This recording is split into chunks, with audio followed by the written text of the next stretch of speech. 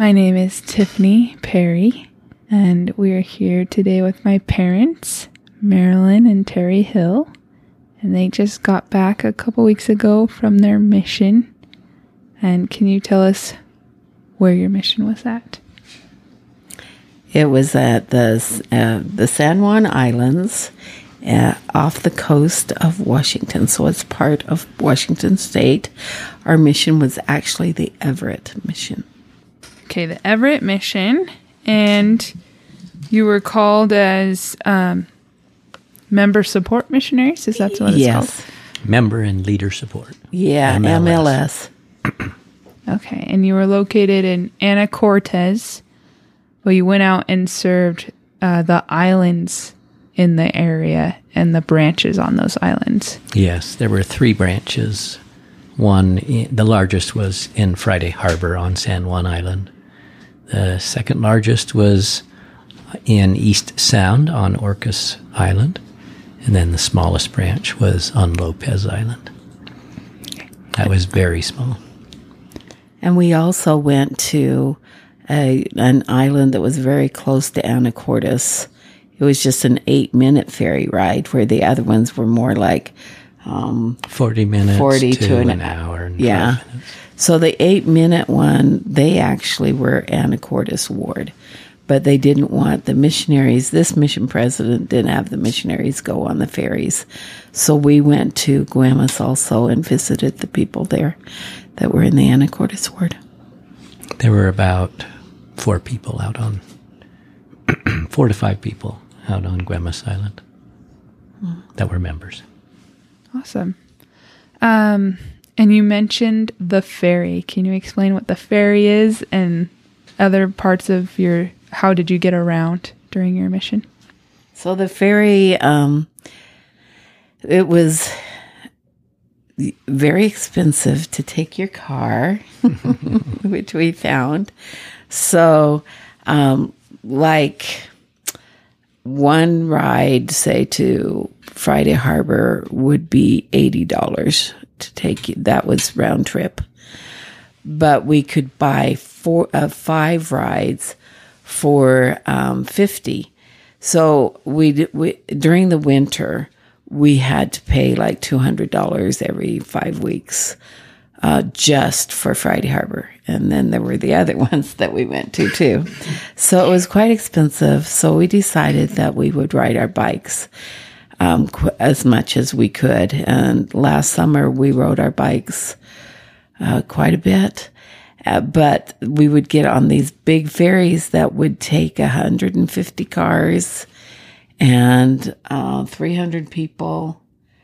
And sometimes during the winter, there were 4 cars, and we had the top all to ourselves in that great big ferry. So that was cool. Do you want to add to that? Another reason we rode our bikes is sometimes it was hard to get on the ferry because of a lot of people wanting to get on, so you'd have to wait a long time. You could make reservations, but you had to make reservations either a third of them were reserved 2 months ahead, a third 2 weeks ahead, and then a third 2 days ahead. So typically we would know, we were pretty sure what we would be doing for the week, so we could get the reservation 2 days ahead. But it was Lopez Island, you couldn't make reservations to return, so sometimes we'd have to wait 2 or 3 hours in line there to come back. So but as with bicycles, we could get on with, you didn't have to have a reservation, and there was only one day when we ever nearly didn't get on because there were too many people on the ferry, and that was coming back from Friday Harbor on the 4th of July. So we almost didn't. We were not able to even walk on, but we made it that day. Yeah, we did. But we were called to be MLS, but because they did not want the younger missionaries to be riding the ferries all the time and such, because the ferries were very fickle. Sometimes they'd be canceled. Sometimes we wouldn't get home until 2 or 3 in the morning because of the ferries having problems or something.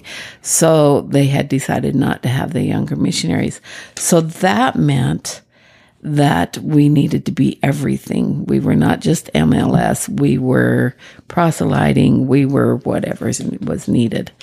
And so that was another reason to ride our bikes, because it's very hard to go knocking on doors. For one, it was COVID and people were hesitant. For another one is the islands, you're back in almost these backwoods, and people would look at you really weird if you went and knocked on their door and they didn't know you. So riding our bikes, just really, we would talk to so many people on the ferry because there were a lot of people riding bikes, but we just would talk to people as we rode along, even on the side of the road. They'd stop and talk to us. And, the fact that we were riding bikes, I think they took a little more time with us because we were putting so much effort. So yeah, there was a lot of reasons to ride a bike. And it was last summer, we did it all just regular bikes. We actually ordered, a battery for our bikes at the end of July because we felt like we couldn't get enough places fast enough because I was walking a lot of hills. But those batteries didn't come in until November when it was raining and we couldn't ride bikes anywhere. So we only had bikes for 2 months of our mission. Otherwise, we had regular bikes. We had powered bikes. The motor for 2 months. Yeah, for 2 months. Yeah. Yeah. And we stood out more when we were biking because people could see you. If you're driving in your car, they can't really see your badge. They can't see, that you're missionaries. Yeah, you just rode around and did nothing.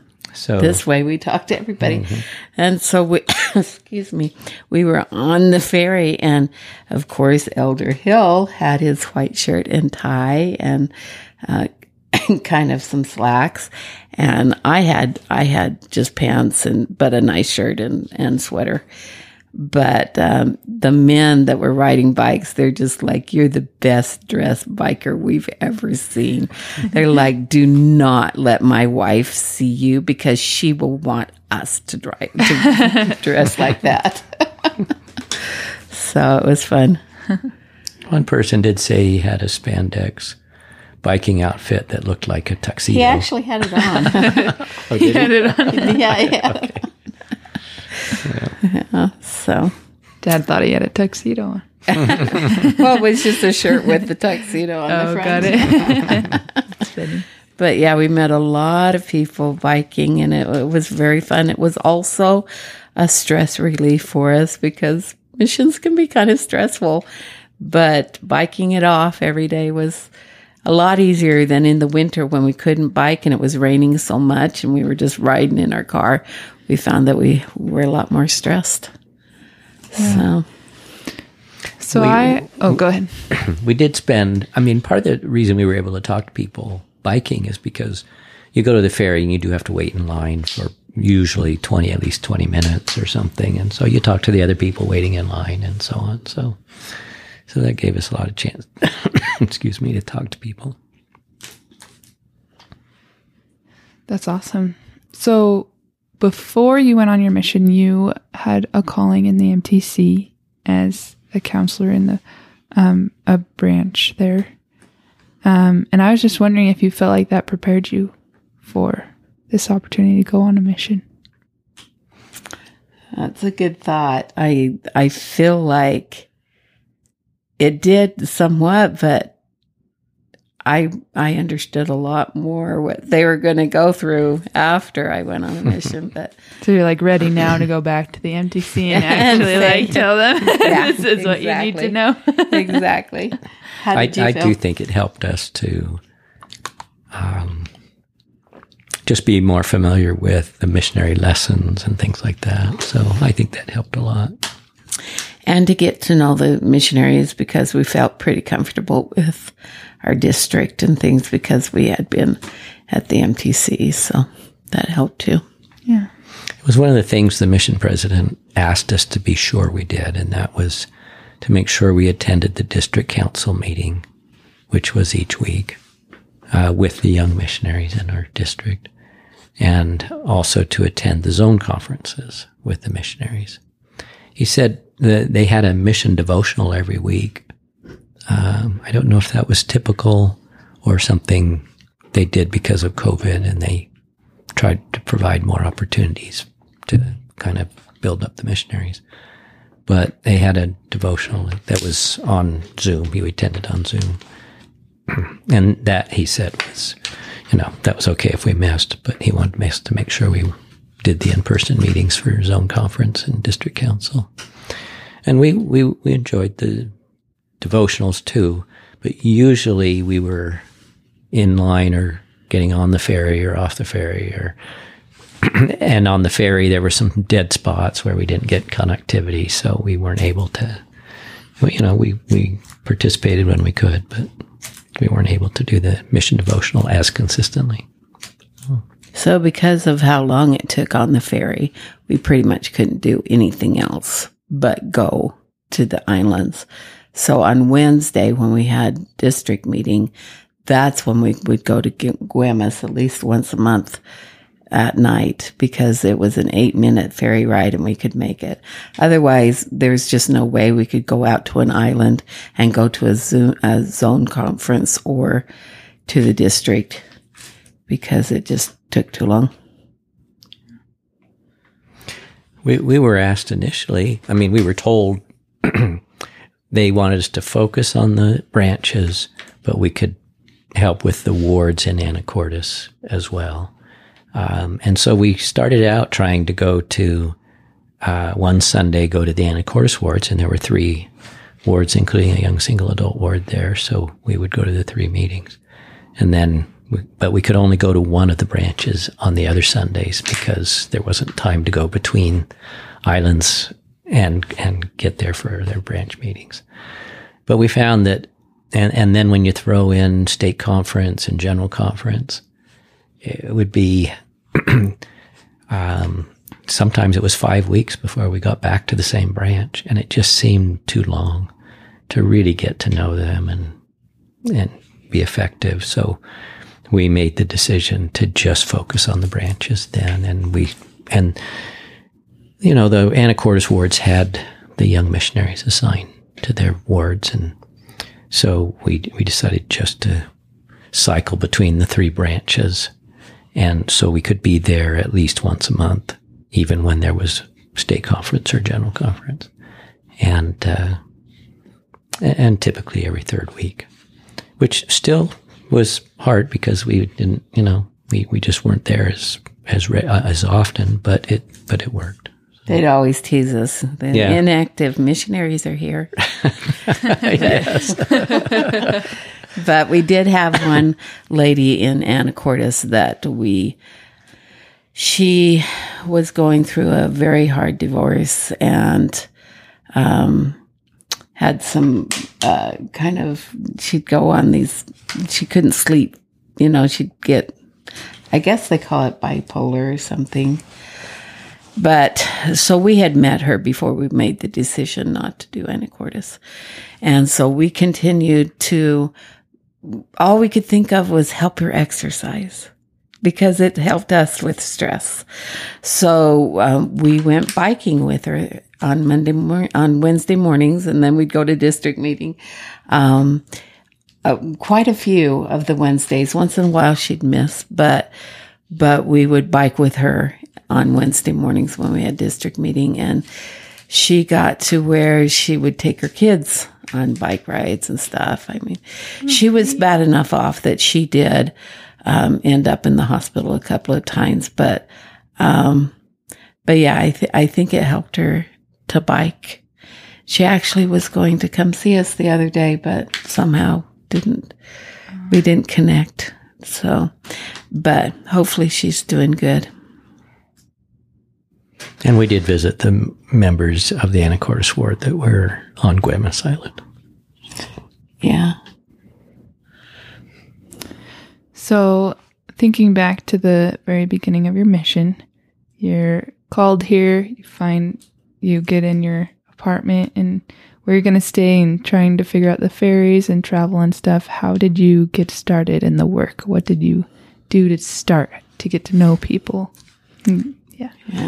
We took the ferry out to, I can't remember if we went to Lopez first or Orcas first. I think Orcas. I think it was Lopez. I think it was Lopez. So we went out to Lopez, which was the closer island, on our bicycles, and we bicycled out to the branch. We emailed the branch presidents, maybe texted. I think we'd heard back from one of them, but we hadn't heard back from them, and so we were trying to find out who they wanted us to visit particularly and work with and so on. So we just biked to President Walker's house. Yeah, we went to Lopez first. He lived on the opposite end of the island from where the ferry was, and we had just started biking, so that was 12 miles out bike ride and 12 miles back. But plus, it was 3 there and back from Anacortes, our apartment, from to our the ferry. apartments. So yeah, you added that on the end too. It was a 30-mile day. But we went out there, and I can remember Sister Walker she was sitting in her chair, and we came and knocked on the door, and she's just like, what? She couldn't believe that they had, because I guess they didn't think they had missionaries for a while, and for us to bike up to our house and stuff. But they became very good friends. They were wonderful. The branch actually met at their house. Yeah, that they held For church Sunday at their services. house. But now it's in the Port Stanley School. But yeah, the Walkers were great. In fact, when they went to St. George in the winter, and so they let us stay at their house anytime we needed to in Lopez. While they were gone to St. George, we'd just go be in their house and stay overnight and such, because sometimes it was very hard to go to an evening something at the branches and catch a ferry. We just couldn't do it. So we'd stay overnight.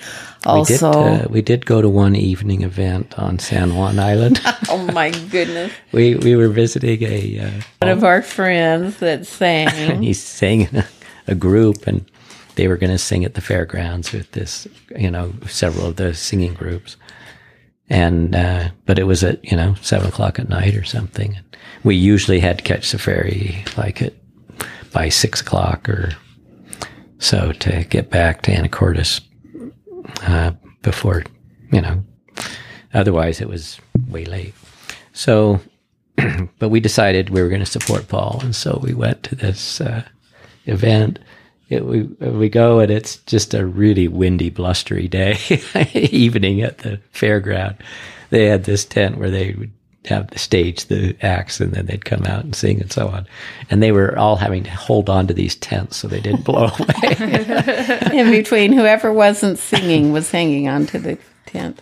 Anyway, so we go to the event, and then we take the ferry home, and we get home like at midnight or 1 o'clock in the morning, I think, because the last ferry goes to all the islands. It's a 2-hour ferry ride to get back. Anyway, so we get home at 1 o'clock, and then to get back to church the next morning, which we were going to San Juan Island for, we had to catch the ferry at 5:30 in the morning. So we had to get up I think you got up at 3:30, so you could. Anyway, we were so dead that day. We'd go visit people in the afternoon, and we'd fall asleep on their couch. On their couch. We were talking to them. We're asleep on their couch. So we decided that wasn't a good idea. That wasn't going to work. And it was a little too bad, because with 2 weeks later or 3 weeks later, when we were back on San Juan Island, there was a lady we were visiting, who was not active, but we'd visited her, and she was an artist on the island, and we'd visited her in her studio. Well, we're biking, And we're really biking fast to try to get to the ferry so we don't miss it.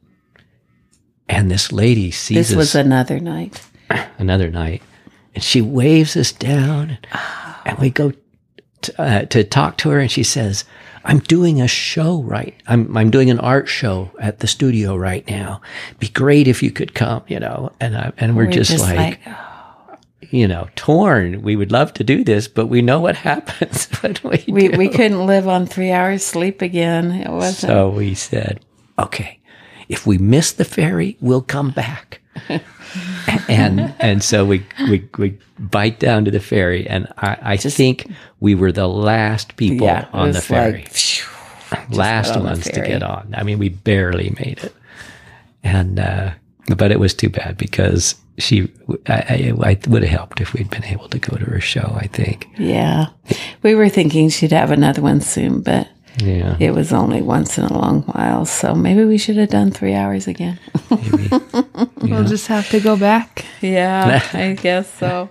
And so when we went to Orcas, so we got the list of all the people they didn't know on Lopez, which wasn't as much, but Lopez, it was great. So we could find people. Then the next day we went to Orcas, and we got off on Orcas. We're biking Orcas. Orcas is up and down hills, and we go out into the woods, and there's this really cool pottery place, which we stopped and looked at. And then there was this, it said private road, don't enter. No trespassing. But when you're on bikes, you just ignore that. And so we just kept going. And so we just kept going, and we got to this really cool, cute house that had a hobbit house that was best and overlooked the water and everything. I guess gnome house, gnomes, and it has gnomes all over, and it said the Jensens. So we know, okay, this is President Jensen's. So we went and we knocked on the door, and Sister Jensen came, and she literally could not speak. She talked about it the whole rest of our mission. Yeah. She's like, I was so shocked that we actually had missionaries, and you're standing on my doorstep, and you had come on bikes. So yeah, she didn't talk for about 5 minutes. It was like we just we're here. Like a couple of angels just showed up at her door. She didn't comment on that the whole rest of the time. But yeah, so we got to know them, and I actually cannot remember meeting President Perez on San Juan. Yeah. I think that one we probably just went to church and met him at church. Yeah.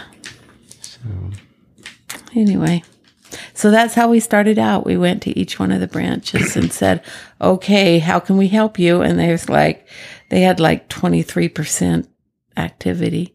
So they're like, okay, we don't know who these people are. We don't know if they live here. We have no idea of anything. So between the 3 islands, I think we had over 150 names to find. So probably we 200. just 200 names that we just started going every week and trying to find. It was when we were first there, we weren't even on tools yet. So we were told that the thing to do is be a member out of area. We still had to be in our stake at home in order to make our monthly payment for our mission. It's noisy. And so but they said you can be a member out of area. So we contact the stake clerk and ask, for us to be member out of area and so on. But it took 3 weeks, I think, before they could actually figure out how to get it done. And so we didn't even have tools. You can see people in tools. We didn't even know who was, we didn't know who anybody was in the branches. But they did each give us a printout. So that was one of the reasons we went to the branch presidents. We could look up the branch presidents because of Meeting House Locator, right? And So we went to the branch presidents, and then they would give us a printed list that we could work from. And that had more information. They gave us lists with a little more information than is just available on Tools, which was helpful. Tools being the church's app that contains member information, just in case this changes in the future. And Yeah, anybody's like, what are you exactly. talking about? Tools. Yeah, Tools. Yeah, exactly. It used to be called LDS Tools. That was just called Tools. So yeah, and some of these people that we met, we ended up visiting every week for almost every week for the next year. There were some of them that, helping them come back and such.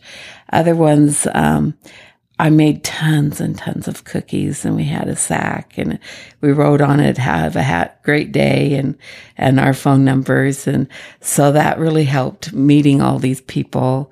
And we'd go up, and sometimes they wouldn't be that, friendly. And we're like, "You want cookies?" And it usually softened them. Yes. Sweetened them right up. We would have a pass-along card that we put in. Yeah. That had our names and phone numbers on it. It was on the outside too of the Yes, sack. right. And I think out of all the cookies and if somebody wasn't home, we could just leave that, right? Out of all the cookies we left with a pass-along card and our phone number on it, I think Paul Arroyo was the only one who called us. And we ended up visiting with Paul every week. And he became a great friend. So. But he called us up, and no one else had. Yeah.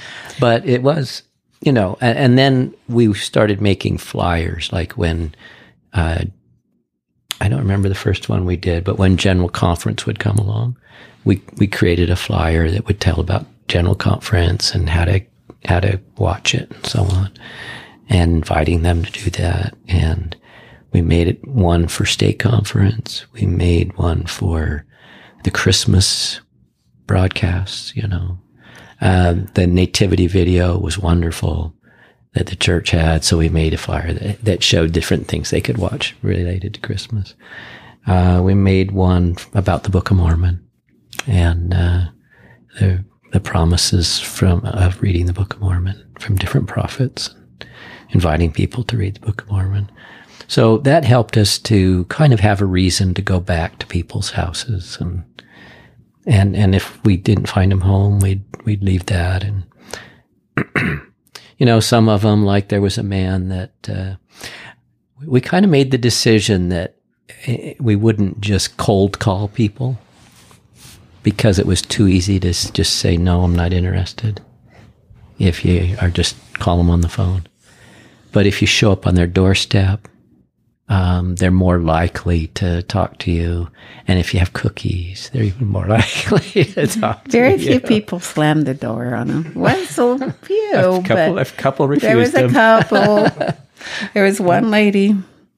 She refused us.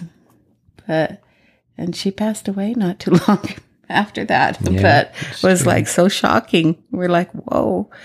But yeah, most of them, they might be kind of hard in the beginning, and then we could loosen them up. We laughed at a lot of doors. I have no idea how that happened, but we'd get to talking to people and laughing and having a good time.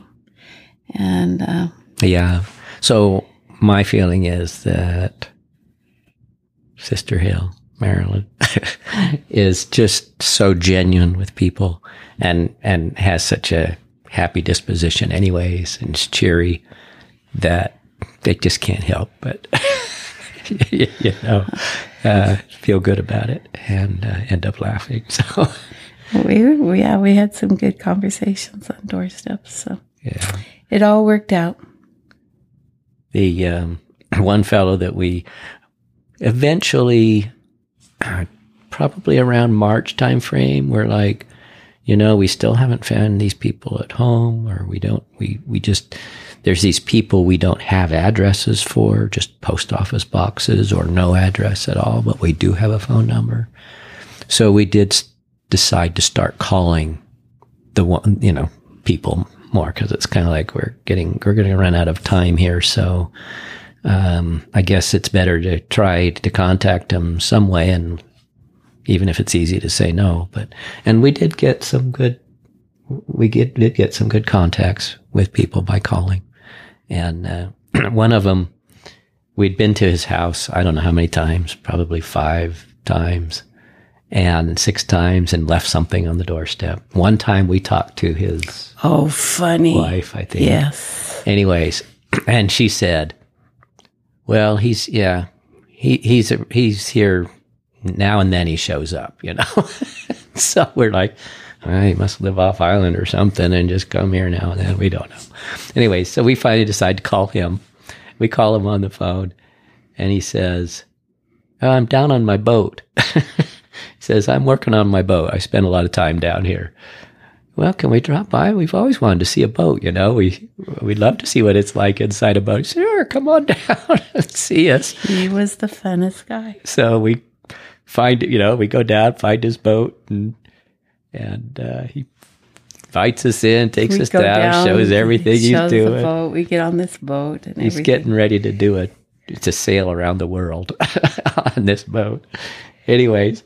So we and we give him some cookies, and I say we've dropped these cookies by quite a bit. He says, "Oh yeah, I've enjoyed them." He said, "Yeah," and I ate them all. Yeah. But he said, "Hon, if you could cook mine just a little longer, I like them a little more crispy." Whatever. So he was really fun. He kind of reminded me of. Who's famous person that's like 50? A famous person who's 50. I can't think of his name right now. He has twins. He's married to a lawyer. Still doesn't ring a bell. Actor, singer. Actor. And he used to be, he's more like 60s now. George Clooney? George Clooney. She commented, he looks like George Clooney. He looked like George Clooney. Comes out of his phone. I'm like, oh. Maybe it was him. Yeah. So, to me, that was just an illustration. The cookies helped soften him up, I don't know if he would have been so open if we had left all those cookies on his doorstep, and he finally well, yeah, I guess I have been eating their cookies. So. I don't know. But yeah, we went back and visited him right before we left and such. And yeah. We might follow him on his. Yeah, I've been meaning to text him and say, we would like to track you while you're on your trip around the world, because they can apparently do that with their GPS stuff and so on. Yeah. Anyways, so yeah, I've been meaning to do that. And we did teach a couple of non-members. Self-referral was a self-referral, and he had worked in a TV station area in Montana, and the people had been members, and they had done a good job. He knew a lot, and we became very good friends with Albert. In fact, we need to call him. Mm-hmm. But he was older. He was in 78, but he was still taking care of a man that was in his 60s that had MS. And he had been married to 2 women that had MS, because he met them because he went to, their meetings, and, he was there with his first wife. And then I think he saw one lady after his wife had passed away, and he just started helping her. And then he eventually married her too. So, but she had passed away also. So he was he was 78, and he was still helping this man with MS, and we would go and visit him, and he knew so much about our religion, but also every religion. He just, they all lead to Christ. They're all good. We couldn't convince him that one was, should join one of them, but he would come to church when we were he'd come the when branch. we came. So about every 3 weeks. When we went to church every 3 weeks, we'd have 3 people come with us. But they didn't go in between. But yeah, he's a cool guy, really good guy. So, See. We had some people on Lopez that we, one time we were biking in a light rain on Lopez, and we were coming up around a corner. A guy was out and working on his fence in the field, and he waves at us, said hi, started talking to us. Started walking on, and we stopped and said hi, and he walked over and just started talking to us, and so we invited him to one of the branch. Well, we had a Fireside, special fireside and Lopez for Christmas at the branch president's house, and he came and yeah, he came to church quite a bit. Hopefully he comes again. He had kind of dropped off a little bit, but yeah.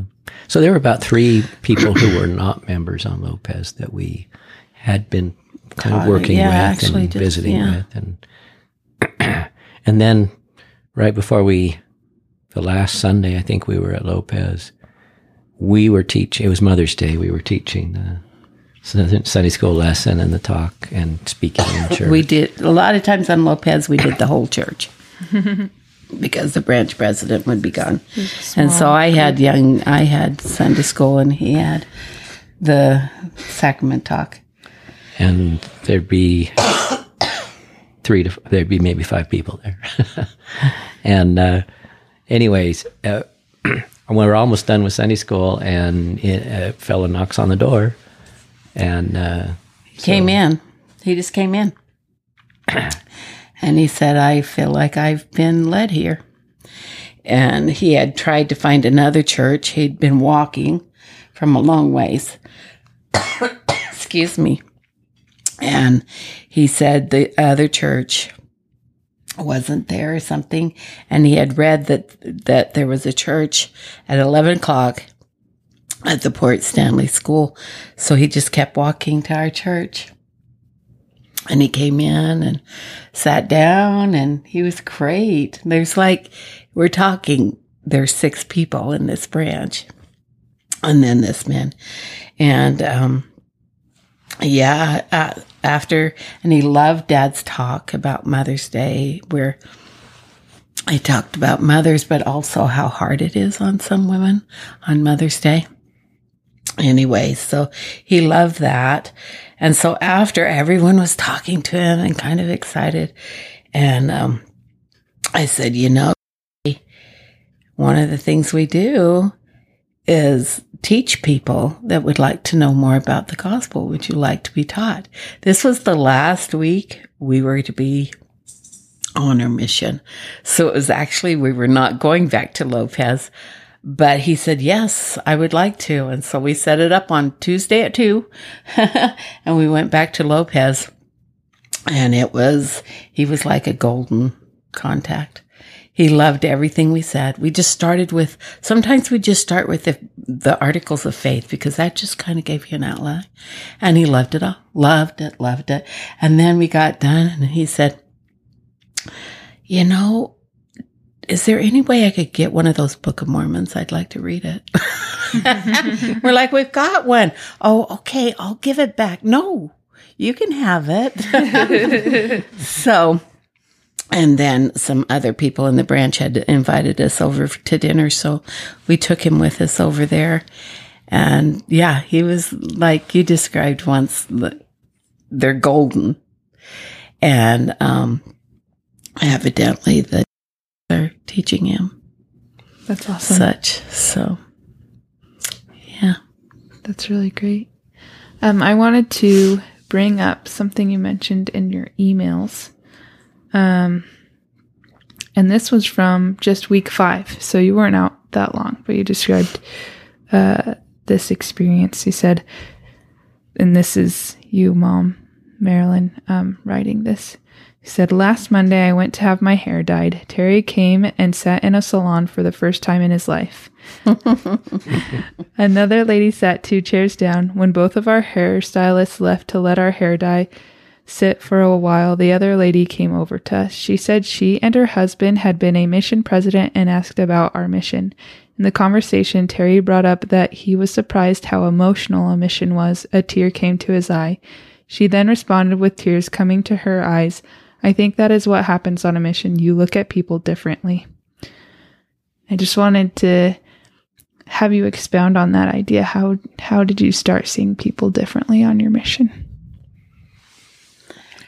I felt like we were blessed as missionaries to see people the way Christ sees them. I mean, to feel the love that Christ has for them. And so it really was quite emotional because you care so much about these people, and many had really difficult things in their lives, and they'd been through hard things, and they were having a hard time. They had hard things to deal with now because of their lives. And you just really, yearned for them to be able to progress in a way that they could have all the blessings of the gospel and that the gospel brings into our lives. But they had to do it in their time, So, yeah, I really think missionaries are blessed to just feel the love the Lord has for these people. And so that we, have that direction in trying to help them. So there was one man named, and he lived in an old trailer and had a dog, and his dog who was a pit bull. But we went out to visit him, and he came out, and just I think he had a lot of mental problems. And we just started talking to him, and he would go on these rants about, his dog that had died. And I mean, he just would say very weird, odd things and just scream and go back and forth and walk back and forth. And we were just in shock. We were like, whoa. And, we got back in the car and we thought we'd never go back. But we just felt like there's something in his eyes. Like, this man, there's a good man in there. But all these things had happened to him.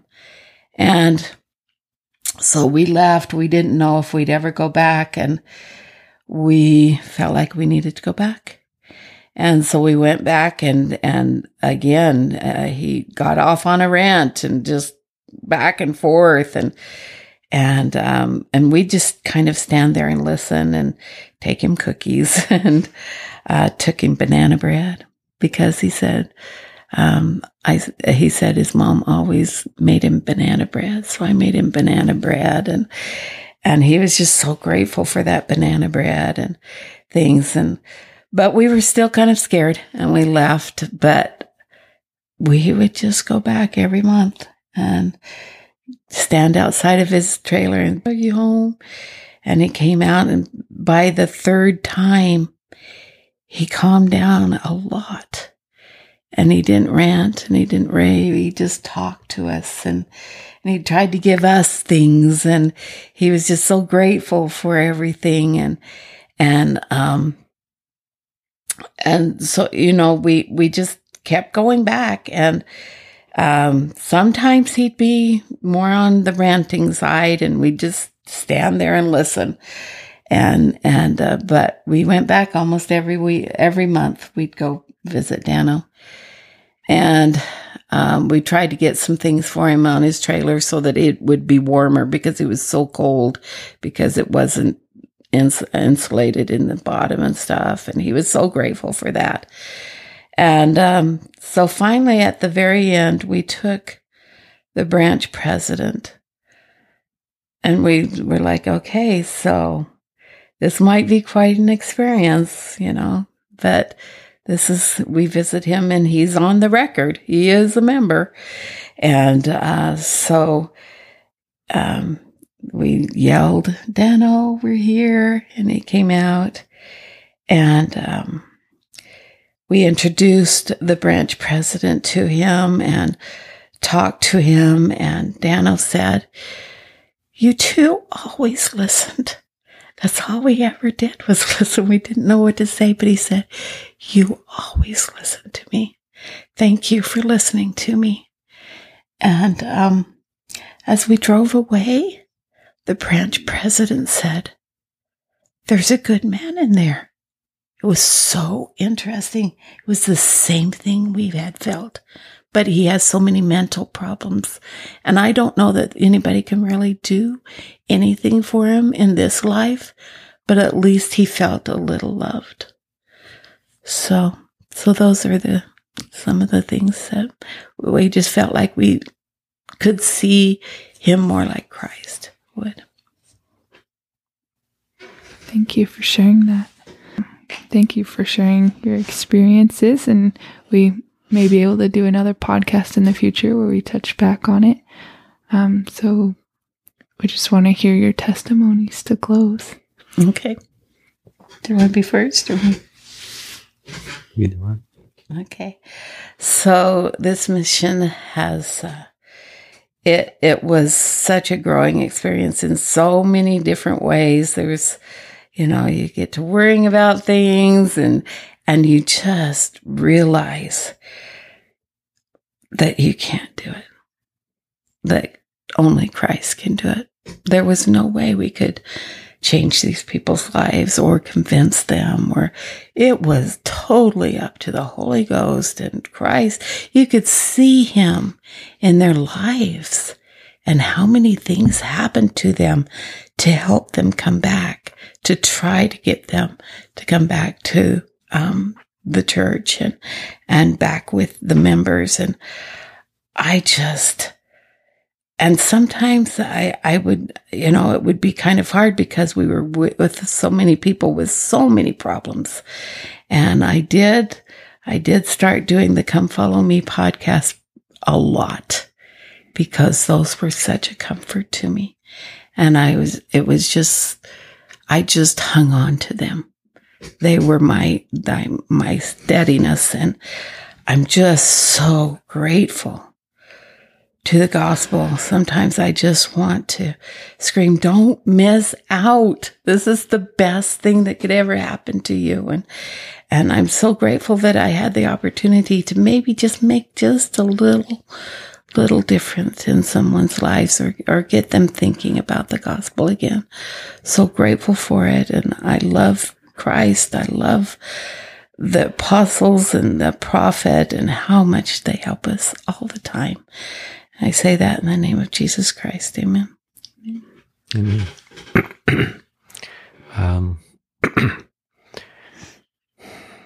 A mission was, it's a great growing experience.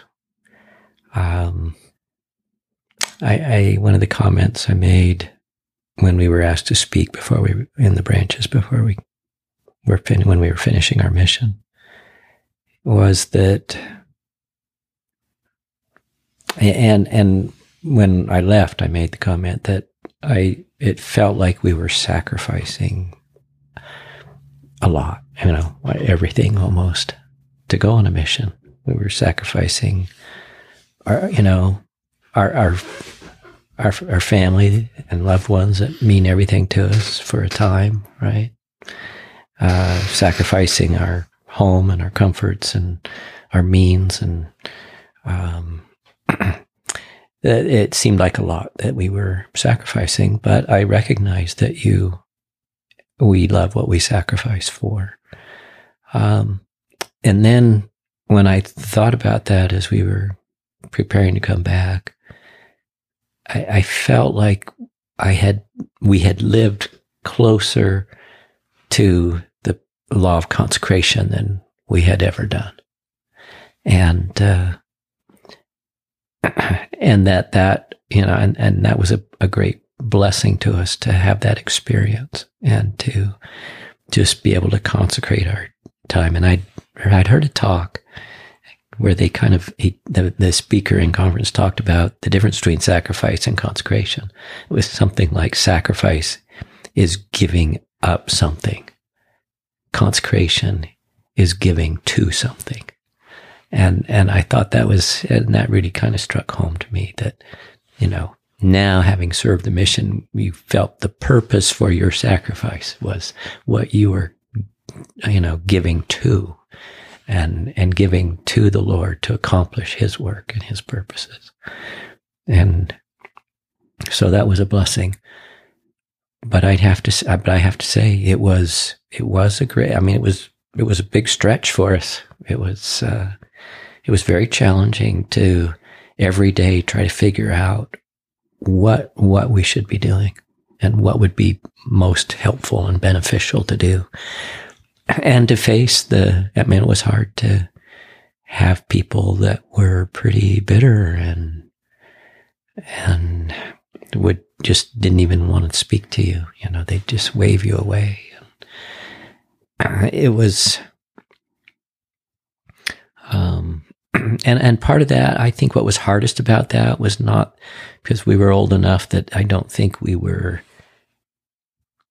as affected by just the rejection, but it's the helplessness of not being able, these people not even being open to being helped.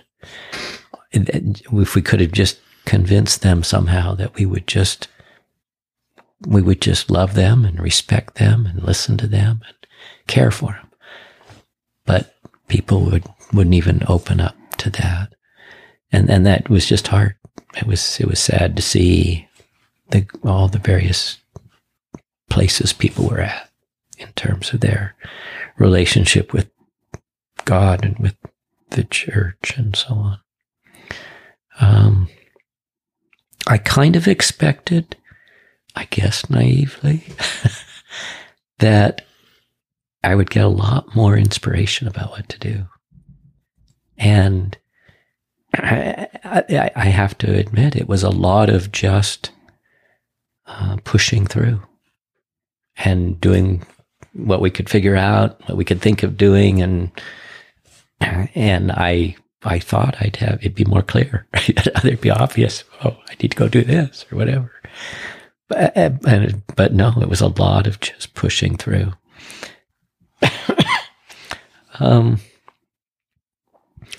And I kind of puzzled about that. The stake president and his wife spoke at his own conference. And the stake president for our stake that we served in. And his wife gave a wonderful talk called Mountaintop Experiences, in which she said that she had in her life, there were a couple of what she calls mountaintop experiences.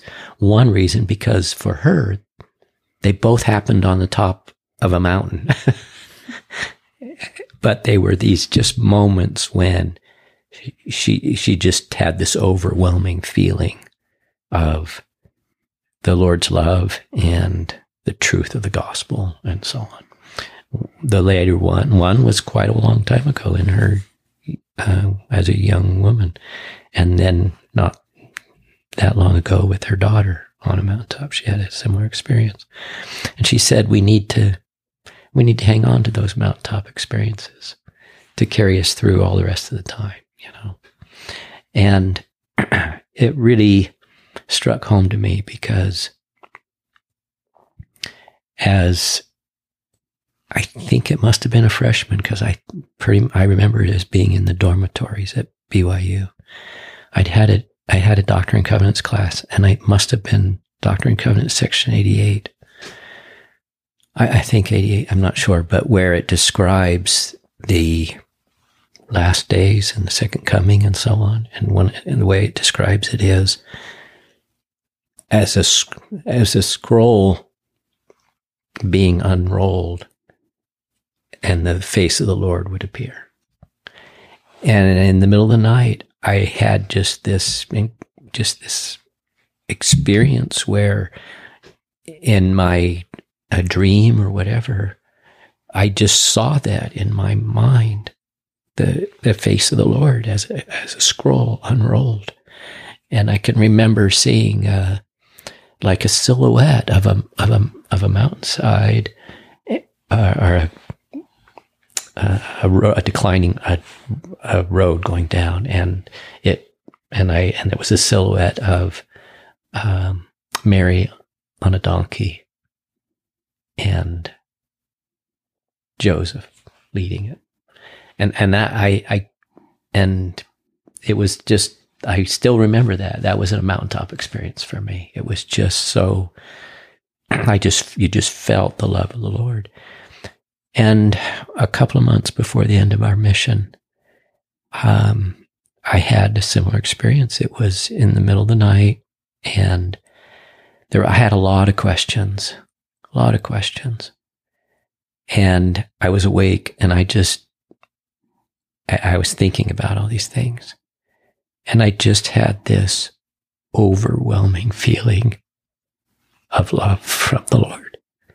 And kind of like, people describe it sometimes as just feeling like he's embracing you, And I remember thinking, I have all these questions, and I wanted to think about those questions. And then I just thought, no, I'm just going to enjoy this feeling. I'm just going to appreciate. I'm just going to embrace it. And I really feel like it was probably an hour and a half. I just laid there and just felt this overwhelming feeling of the Lord's love. And to me, it was, yes, lots of times we just have to push through. But we need to embrace those mountaintop experiences that just confirm the reality of the work and the Lord and his love for us and the truth of the gospel.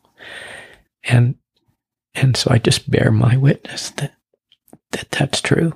And it's true. And yeah, we have lots of questions, and we don't get answers for them all the time. And we don't get the inspiration all the time that tells us what to do, but we just push through and do it. Because it is true, and it's the Lord's work. And I just bear my testimony of that, my witness of it, in the name of Jesus Christ. Amen. Amen. Thank you so much for sharing. I really appreciate you sharing your experiences and for your example. And just so grateful for that. So, thank you.